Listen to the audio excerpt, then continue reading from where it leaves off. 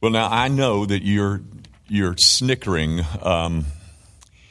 under your breath at my little outline that I have placed on everyone's table, and you're humoring me for he just wanted to write something. Actually, what this is, guys, is is as it says at the top, a brief presentation of the gospel. It's evangelism explosion that I learned when I was been a Christian like 3 months. And I don't know whether this is of any interest to you, but if you would memorize the Roman numerals, there's 5 of them, and the A and B under each Roman numeral, you would have a skeleton of a presentation of the gospel. It's right there for you. I mean, guys, I hope you'll recall that we got into this because of our study of the book of Galatians. You remember in chapter 1, verse 6, where Paul talks about his opposition to the different gospel and how, and then he goes to extremes to defend the gospel. And so what I've sought to do in this little 4-week stint is just to give you a presentation of the gospel, and that's what this is. Now, surely you understand that the gospel is richer than what you find on this little sheet of paper. In fact, I think Paul would have not started with these items, but this is in terms of a tool in the hands of a believer who wants to share his faith. It's a wonderful presentation, methinks. You got 2 little questions to get you into the discussion, and then those 5 points there, guys. Grace, man, God, Christ, faith. And that is a very simple and yet rich summary of the gospel. Now, tonight, last week we ended right down there in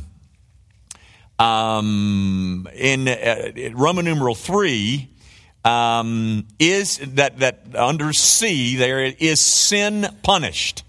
We talked last week about the holiness of God. Everybody seems to know that God is a God of love, but what they don't seem to know much about is that there is a God whose most dominant feature and dominant characteristic is his holiness, and that's what we did last week. Okay, so if God is whose eyes are too holy to even look upon iniquity, and the week before we talked about my sin, remember we had 66,000 of them, that's a problem. If I am steeped in iniquity and God can't stand iniquity in his presence, then what does he do? I mean, what that's a problem. I love you, Jimmy Young. I don't want to see you perish. But there's 66,000 sins I got to deal with. And so how does he deal with those sins? And that, of course, is in the person and the work of Jesus Christ, which is Roman numeral chapter 4, or Roman numeral 4. That is, that God in his sovereign good pleasure determined to deal with the sin of his people via a sin-bearing, suffering Savior, who, of course, is Christ Jesus. Now, the thing that is in the outline is, who is he? Well, guys, there's a lot of nice talk that goes on about Jesus Christ. Mormons talk nicely about Jesus Christ, but it's not the Jesus Christ that we preach, or that I think the New Testament demonstrates. Who is he? Well, he is the infinite God-man. He's not just a good moral teacher, nor is he a good moral man. He's neither of those things, ladies and gentlemen. He is God in flesh. In fact, this whole idea of Jesus being both God and man has got a nice, hypostatic union. This will really impress those of you who like that kind of stuff.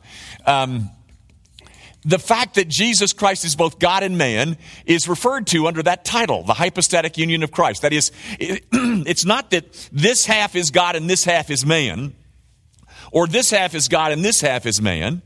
He is perfectly man and perfectly God in the same person.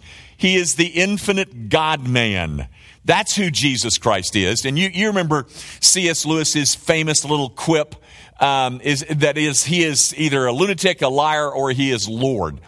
Ladies and gentlemen, he's anything but a good moral teacher if he is not God.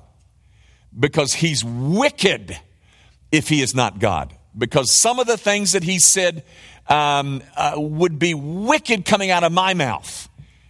But if he is deity, they are perfectly consistent with his nature. So that's who he is, but then perhaps more importantly, what did he do?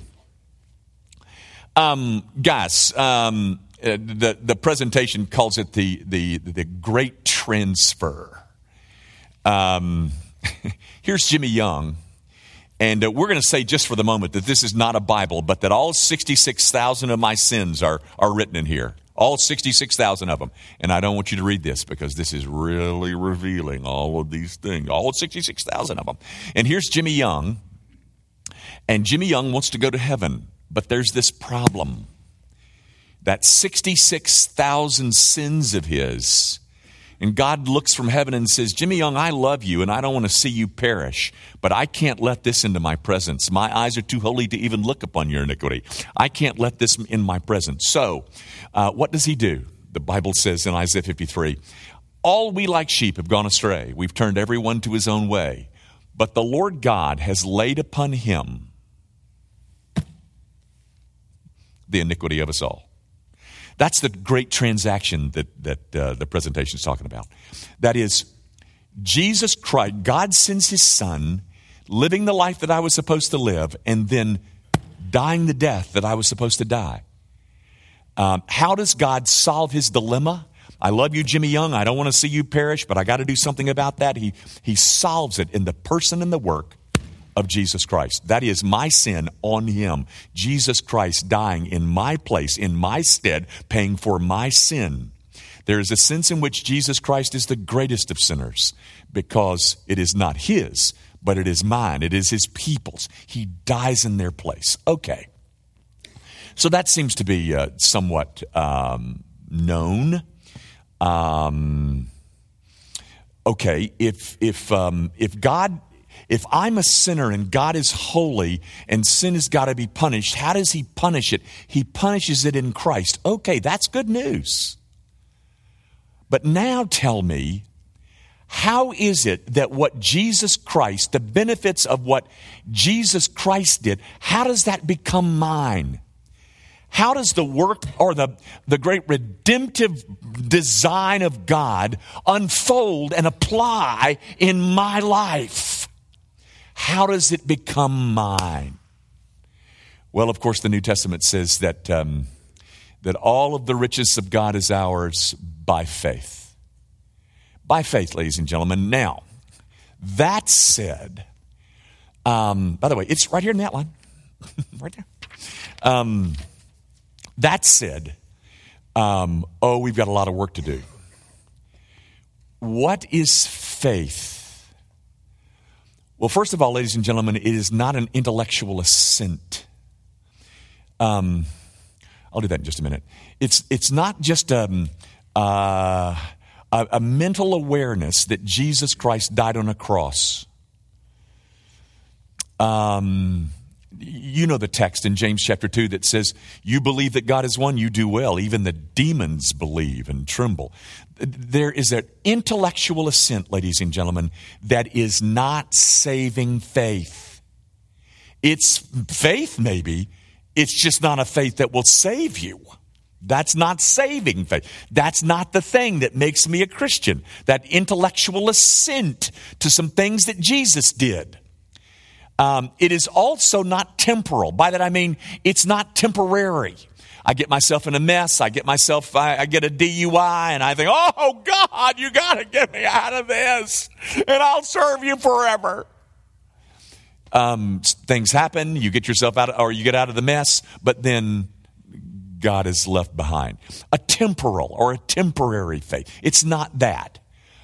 Saving faith, guys, has always been described as having three component parts.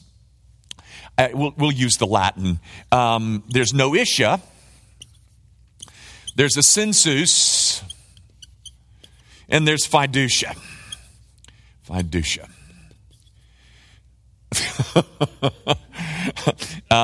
Forget it. The three component parts of faith.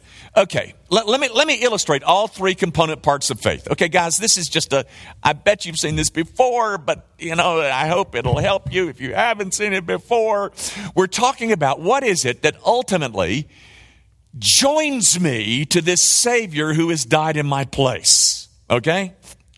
Now, it's called saving faith, and it's got these three component parts. Here's how they look.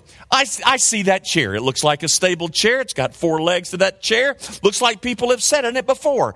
It looks like a chair that would hold people.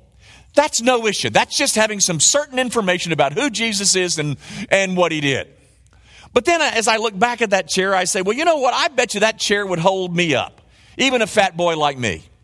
I bet you that thing would hold me up. I bet you if I sat in that, it would not break. Yeah, I believe that chair would support me. That's a sensus. I'm assenting to the truth of those facts. But I'm still not trusting in the chair until I put my big honey in it and sit in it. That's called fiducia. There's knowledge about the chair. There's an agreement about the knowledge that's been expressed. And then there is a resting in those facts that I know about the chair. That's saving faith, ladies and gentlemen. This is the element that seems to be missing in so much of what people call faith today. There's a lot of people, ladies and gentlemen, that know that Jesus Christ claimed to be God, that he came and he lived. I mean, it's in the Encyclopedia Britannica, for heaven's sakes. Josephus, the great Jewish historian, wrote about Jesus of Nazareth and some of the things that he did. And it even mentions in his history that he got crucified on a cross. Just knowing those things aren't going to save you, and then even assenting that the things that you know are true facts are not going to save you, ladies and gentlemen. That's not saving faith. It's when you cast yourself on in reliance upon those things that you know and believe to be true, that you have saving faith. Let me give you one more illustration, the one that I used to use all the time. And the reason I remember this is because I was taught it when I was in Fort Lauderdale. But when I was in Ocala, Florida, there was a newspaper, a daily newspaper called the Ocala Star-Banner. The Ocala Star-Banner. And one Sunday I get up, and on the front page of the Ocala Star-Banner is a picture of a man by the name of Walenda. Karl Walenda. He was a member of the great Walenda family. The Flying Walendas, they called them. The Flying Walendas. Well, it was in the spring, and it was at a Phillies baseball game, and it was back when the Phillies were playing in Veterans Stadium. They've moved into a nicer stadium now, but as a come-on, as a gimmick for the opening day crowd, they had Karl Walenda. It's kind of a, get people in the stands kind of thing. And they stretched a cable from one side of the stadium to the other side of the stadium. And Karl Walenda walked across Veterans Stadium. I guess it's called, maybe Philadelphia, whatever.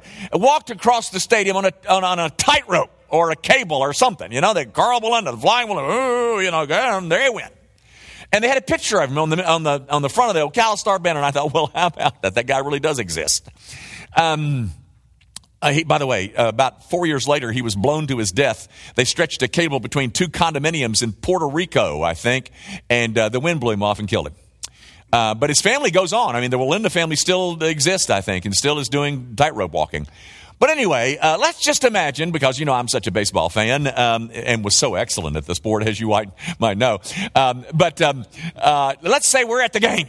We're at the game, the big game. The Phillies are playing the Cardinals. Bob's favorite Cardinals. And they're playing I don't know who they were playing, but anyway. And we're in the stands. And, we're sitting there and we're having a big time. And the public address announcer comes on and says, I believe, Carlton is talking. He says, I believe that I can walk across Philadelphia Stadium with somebody on my back. Because we've just seen him do it once. And he said, I'm going to go back the other way and I'm going to put somebody on my back.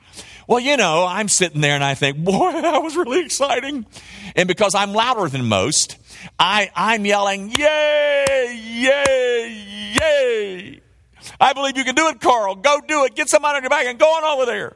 And out of the corner of his eye, Carl Walenda sees me and hears me. And he says, now look at that loudmouth, obnoxious dude. And so he walks over to me and he says, I saw you applauding. I heard you screaming.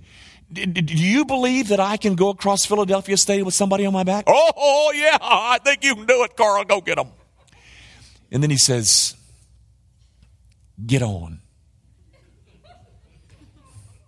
And at that moment, ladies and gentlemen, there is a crisis in faith. Well, here's the point, ladies and gentlemen. Jesus says he can get you to heaven. Oh, believe that. Absolutely. Absolutely. I've been taught ever since I was in the knee high to a grasshopper. It taught me about Jesus and I believe it. Yes, sir. Yes, sir. Went to Mrs. Harper taught me that in the 3rd grade Sunday school class. I still believe it. You believe it? Oh, yeah. Well, come follow me. Well, I'm not sure about that. Not sure really about that. I mean, I got a business, I got a career I got to worry about, and I got kids to raise, and I got a mortgage to pay, and I'm not sure I can be chasing after you. Well, ladies and gentlemen, if all you got is an agreement that Jesus can get you there, what you don't have is saving faith. The thing that will ultimately save you, you don't have, because saving faith is okay. I'm going to get on. And if he makes it to the other side, I make it to the other side. If he trips, I trip. If he stumbles, I stumble. If he falls, I fall. Because the entire weight of my soul is resting on who Jesus Christ is and what he did for me. That's saving faith, ladies and gentlemen. All this business that absolutely does nothing to change anything about you. I mean, that's not the real thing, guys. The real thing climbs on Jesus and says, let's go. And where he goes, you follow. And what he says, you do. That he's the one that says, if you love me, keep my commandments. Yeah, there's some commandments, guys. Jesus' commandments. And we keep those. We keep those because we've thrown the weight of our entire souls on him. That faith, ladies and gentlemen, that saving faith is a gift. It's a gift of the Holy Spirit. He says that in Ephesians chapter 2, verses 8 and 9. As you know, for by grace you have been saved through faith, and that not of yourselves. It is the gift of God, not of works, lest any man should boast. Even the faith to believe God grants you, ladies and gentlemen. Do you know why you believe? Do you know why you've got that? Because God gave it to you. God gave you that, eyes to see and ears to hear. When he exchanged your heart of stone and gave you a heart of flesh, that's where you got it. I'm reading this book, and very honestly, I'm embarrassed because I thought I had read it before, and I have not. I've quoted it before, but somebody quoted it recently, and so I went to my library in my office to look for the book. I was going to drag it out, and I was going to look at it again, and I looked, half a day, and couldn't find it. And so I concluded, well, dadgummit, I don't have the book. And so I got Cindy to order it for me, and it arrived, and sure enough, I didn't have that book. I've never seen the book. I've heard about the book. I knew the title of the book. I've quoted the title several times. And I've quoted sections out of the book, but I never read the book. And if I because the book was so small, I thought, well, if I'd read that, I'd have remembered it. But I hadn't read it. So I started reading it just a week ago. You can read it in 3 hours. It's by a man by the name of Scougal. Scougal, I think. Henry Scougal. And you know, all these hotshot dudes quote it. The title is this: The Life of God and the Soul of Man. And he starts out in the first chapter and he says, Christianity is not this. It's not morality. It's not behavior. It's not emotions. It's not what the Puritans used to call affections. Emotions. It's not that. It's not intelligence. It's not knowing a set of orthodox doctrines. Christianity is nothing more, nothing less than the life of God in the soul of man. Wow. You know, I was reading the other day, in my time with the Lord, I have a wonderful time with the Lord each morning, every morning, just about every morning. But Numbers chapter 9 and 10, everybody knows what Numbers 9 and 10 is, don't you? Oh, everybody just, well, Numbers chapter 9 is a story. It's a God relating all the sacrifices, the peace offerings, and the thank offerings, and this is what you do with the peace offering, this is what you do with the sin offering, this is what you bring with that, and that's how you do it. And you know, all these instructions about bringing offerings. And it's, you know, right as Israel is establishing her worship, and you know, you got Aaron and his sons, and you know, he's got 4 sons.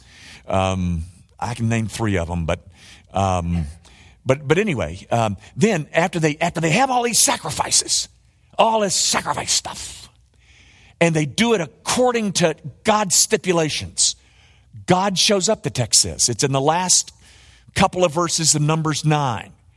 God shows up in this huge fire, consumes their sacrifices, and all the people see it, and they, ah! And that's how Numbers 9 ends. You know how Numbers 10 begins? Now Nadab and Abihu, they offered strange fires to the Lord. Do you know who Nadab and Abihu are? They're sons of Aaron. He had 4. Those are 2. Another one's named Ithamar. I don't know the 4th one's name, but here's the point. Nadab and Abihu just saw God consume all that sacrifice stuff, and all the people, woo-hoo-hoo! The very next verse, Nadab and Abihu offer strange fires. And you know what happens to Nadab and Abihu? Another fire comes and consumes them. Here's the point, ladies and gentlemen. How can you see what Nadab and Abihu just witnessed and then go out and do that? You want to know why or how? Because Nadab and Abihu do not have the life of God in the soul of man. That's who we are, ladies and gentlemen. That's who the Christian is. He has the life of God in the person and work of the Holy Spirit dwelling in the soul of man. That's what Christianity is. That's what we are. That's why we're so weird. That's why we're so counter to the culture. Because we have the life of God in the soul of man. Nadab and Abihu, they saw some big stuff, and it didn't convert them. You know what converts them? You know what converted me? You know what converted you? The life of God in the soul of man. It's a gift. Now, guys, I'd love to believe that you're all here to hear me teach about this, but I know you're really here for the main event, which is saying goodbye to Clay. But so I'm going to try to hurry through and quit a minute or two early. Guys, if you ever find yourself in a place where you can share the gospel, and you get all the way through something like this, or you adequately share, and by the way, guys, don't be fearful that you're going to say the wrong thing. I had an old friend of mine who was an elder in Ocala. He used to say, God uses some pretty crooked sticks to hit some already straight licks.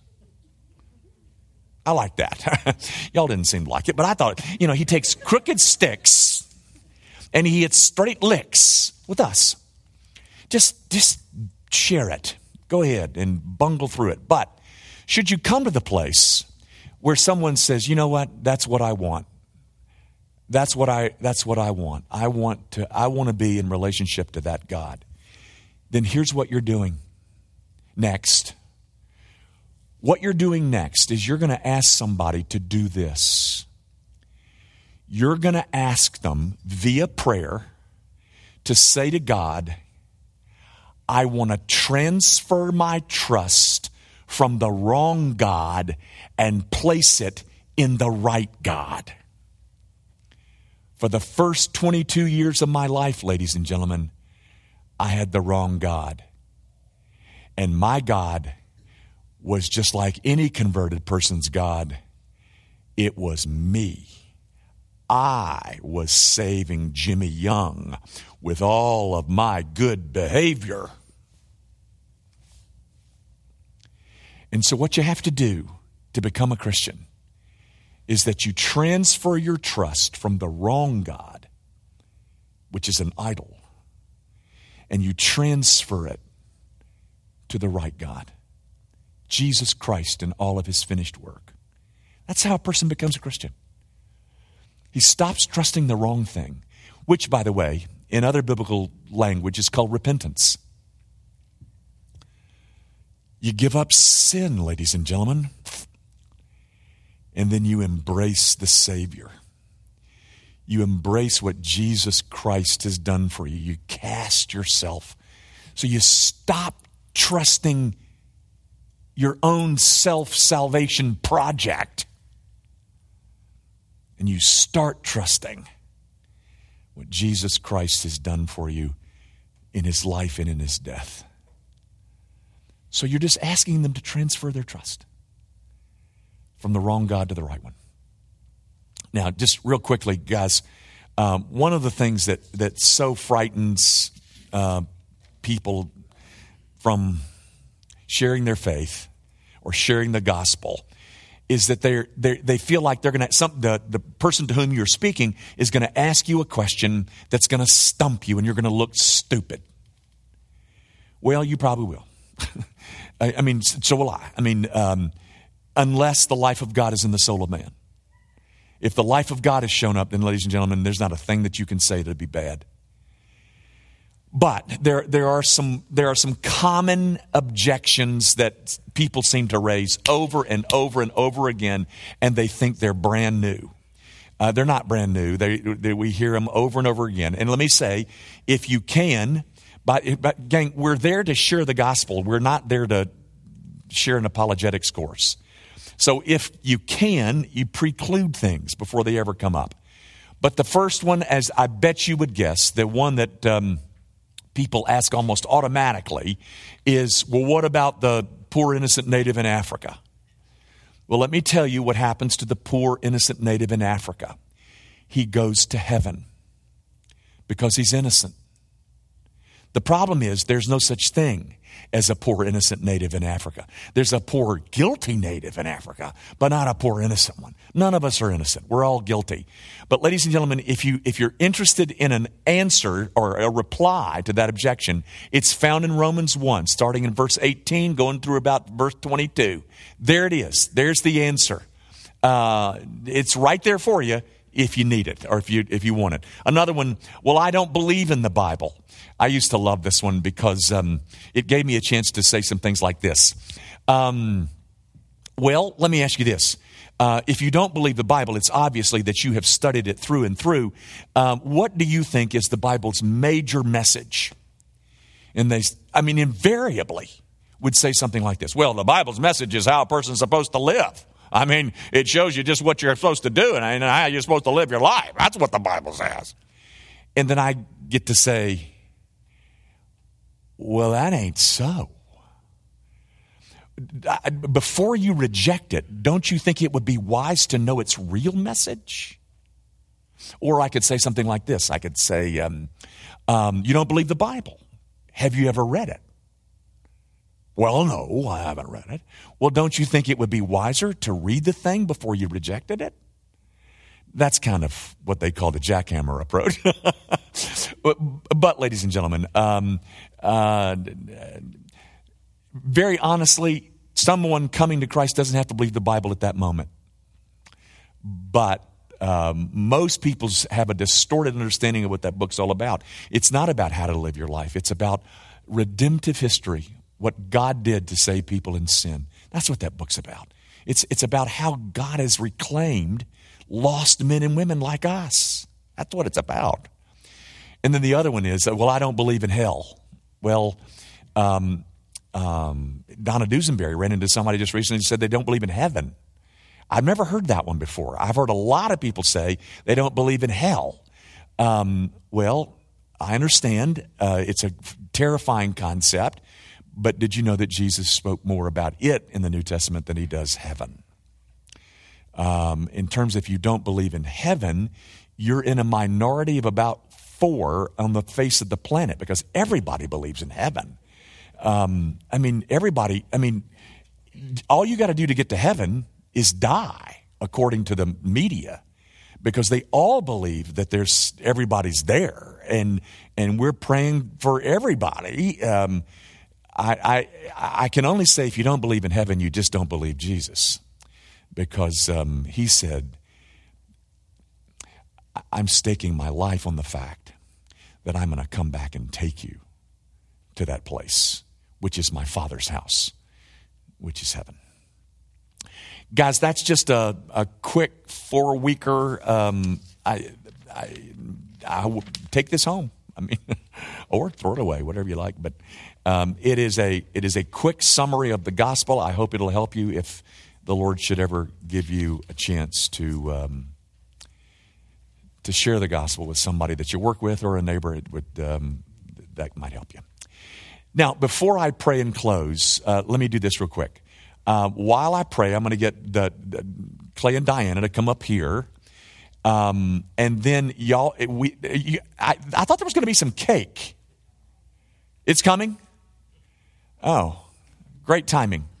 There's some cake and there's some coffee. Get a cup of coffee and some cake and say goodbye to the Janses. We have a gift for him right up here in this little basket, Clay. It is perfectly you. I can just tell you that. Perfectly you. You'll agree with me. So don't run off. You don't have to run off if you have to. We understand, but get a piece of cake. Before I pray, I wanted to say this about Clay. You know, Clay is going to leave his mark at Grace Van. There's a couple of things that go on here at this church that are purely the product of Clay's ministry, and they both start with FCA. One of them is French Camp Academy. We have a relationship with French Camp, which is I've got a granddaughter now, but Clay started that thing long before my granddaughter ever went there.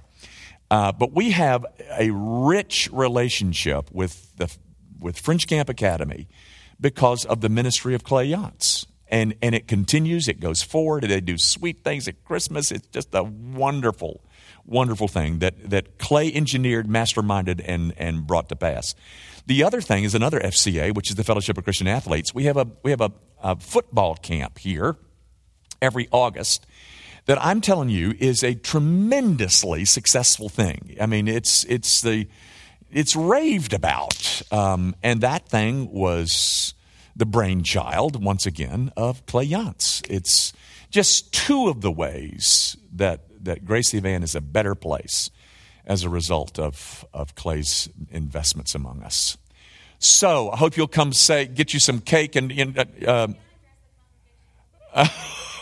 oh no. Go right ahead. If we're all breaking up, I just want to say one thing quick. Looking over 20 years of our lives, it's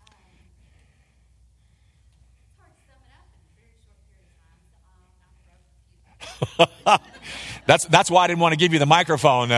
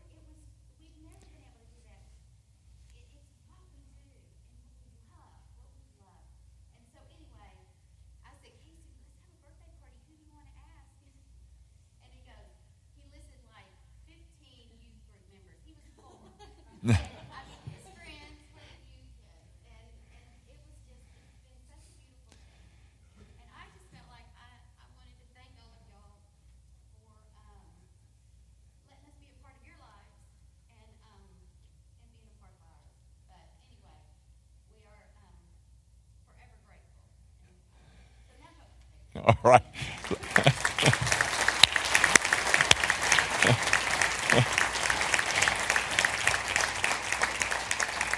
Let me pray, and then you can come up and say, I really have a gift for you. For me? Yes. I got a gift for you. Well, I got a gift for you. You're going to love it. It's professionally wrapped by me. So you can tell it's going to be a great gift. It's actually something somebody gave me. Oh, yes. I remember this. All it is a T-shirt. It says, "Outstanding in their field." And it's right before, it was in 1993, and actually in December, I started working at Gracie Band in 1993. But really, the reason I framed it, it has some stains on it because this person wore it all the time. But outstanding in their field. Dr. Young is outstanding in his field. He does a great job getting up here and preaching the word. And I can remember the first time we met with him, which was a long time ago, and we started talking about some things, and we left there going, what was he talking about? I mean, it was like, whoa, whoa, whoa. We just going, I don't know these guys you're talking about. And over the years, just really the deep theological truth that he has given to me is priceless. And I will never forget that. And exciting, it's been exciting 20 years for me. And many of the people out here, we joke all the time about trips and stuff we've done. And just with Diane, what she said, the Covenant family, it's been a great trip for us, a great chapter in our lives. Being with the Covenant family, traveling from Canada all the way down to Brazil, and just trip after trip, building meaningful relationship with people that will last forever. And so we're very thankful for the 20 years we've had here. And I just want to thank you and let you have All right, I have to explain, this is not a claim that I'm outstanding. The whole idea was this building was never built. This one that we're in, this was a field. And they were out standing in their field. But that's what they're standing until they dug. Okay. And they opened in. Yeah, I didn't want anybody, thinking I was saying I was going to. Yeah, okay. Let's pray together. Heavenly Father, we're all grateful for the Covenant family. It is a rich thing to be a part of, and we perhaps take it lightly and have allowed things to distract us from its importance and put many things in its place. But we understand the way that we need each other, and I pray, oh God, that in these coming months that you will give us even a richer appreciation. Do that for us as a church. Do that for the Yance family. Do it for us, each family, as we seek to grow in grace and in the knowledge of the Lord Jesus. Now, Father, bless our evening together as we enjoy a bittersweet moment. We commit it to you and do so in Jesus' name. Amen.